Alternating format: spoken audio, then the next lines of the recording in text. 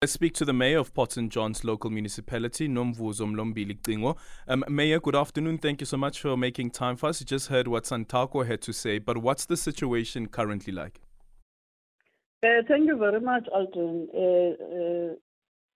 As Port St. John's community and municipality, we want to acknowledge first that SANTACO indeed was here yesterday, the delegation, and they met with the Port St. John's Taxi Association, and we felt that was a very good step forward under the circumstances, because it has been a very bad experience since the 10th, and we believe that with the negotiations that they have begun, we are going to see light at the end of the tunnel.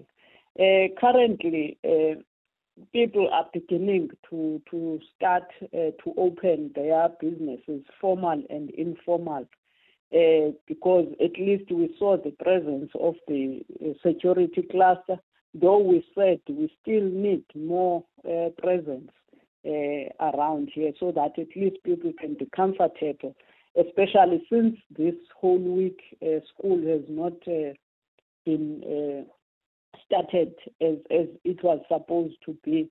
So we've are committed, and we hope that on Monday kids will be able to go to school.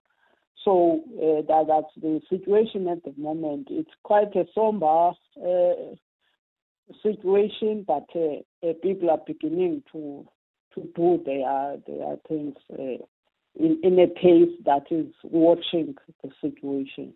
Well, there's this promise, as you just heard, that has been made by SANTACO that this will never happen again. People died, people were injured, business was lost as well, and now the school children's schooling has also been disrupted by this incident that has taken place. From the deliberations that took place yesterday, is there a clear indication who or what is behind what happened a couple of days ago? Because, Aldrin, we wanted SANTACO to have discussions, not in our presence, with the Taxi Association in Port St. John's, because the negotiations we would love to be part of is when they are put together under one roof. We wanted to give them space now to talk to them separately first, because they started in Port St. John's and then went to Lusikisiki after that.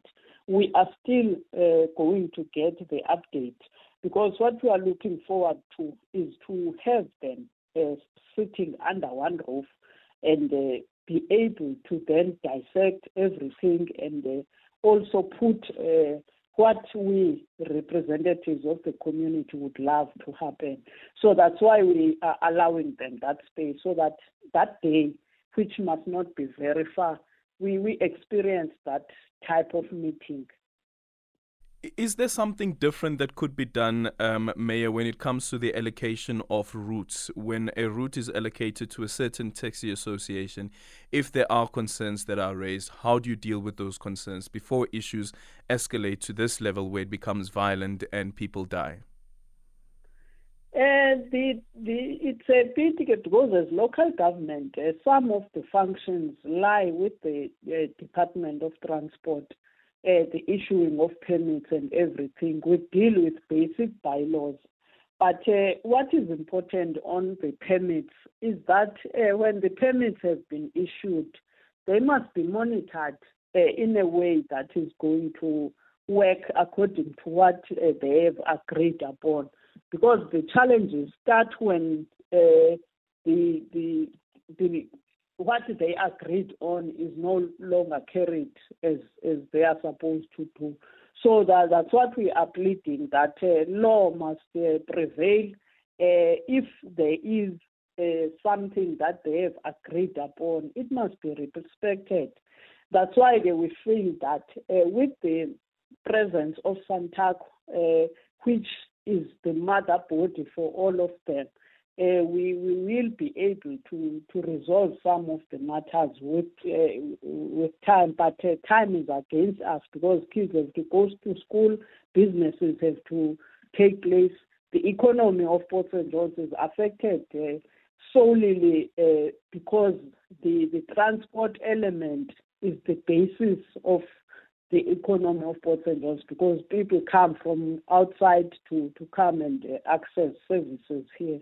So it's hampering almost everything.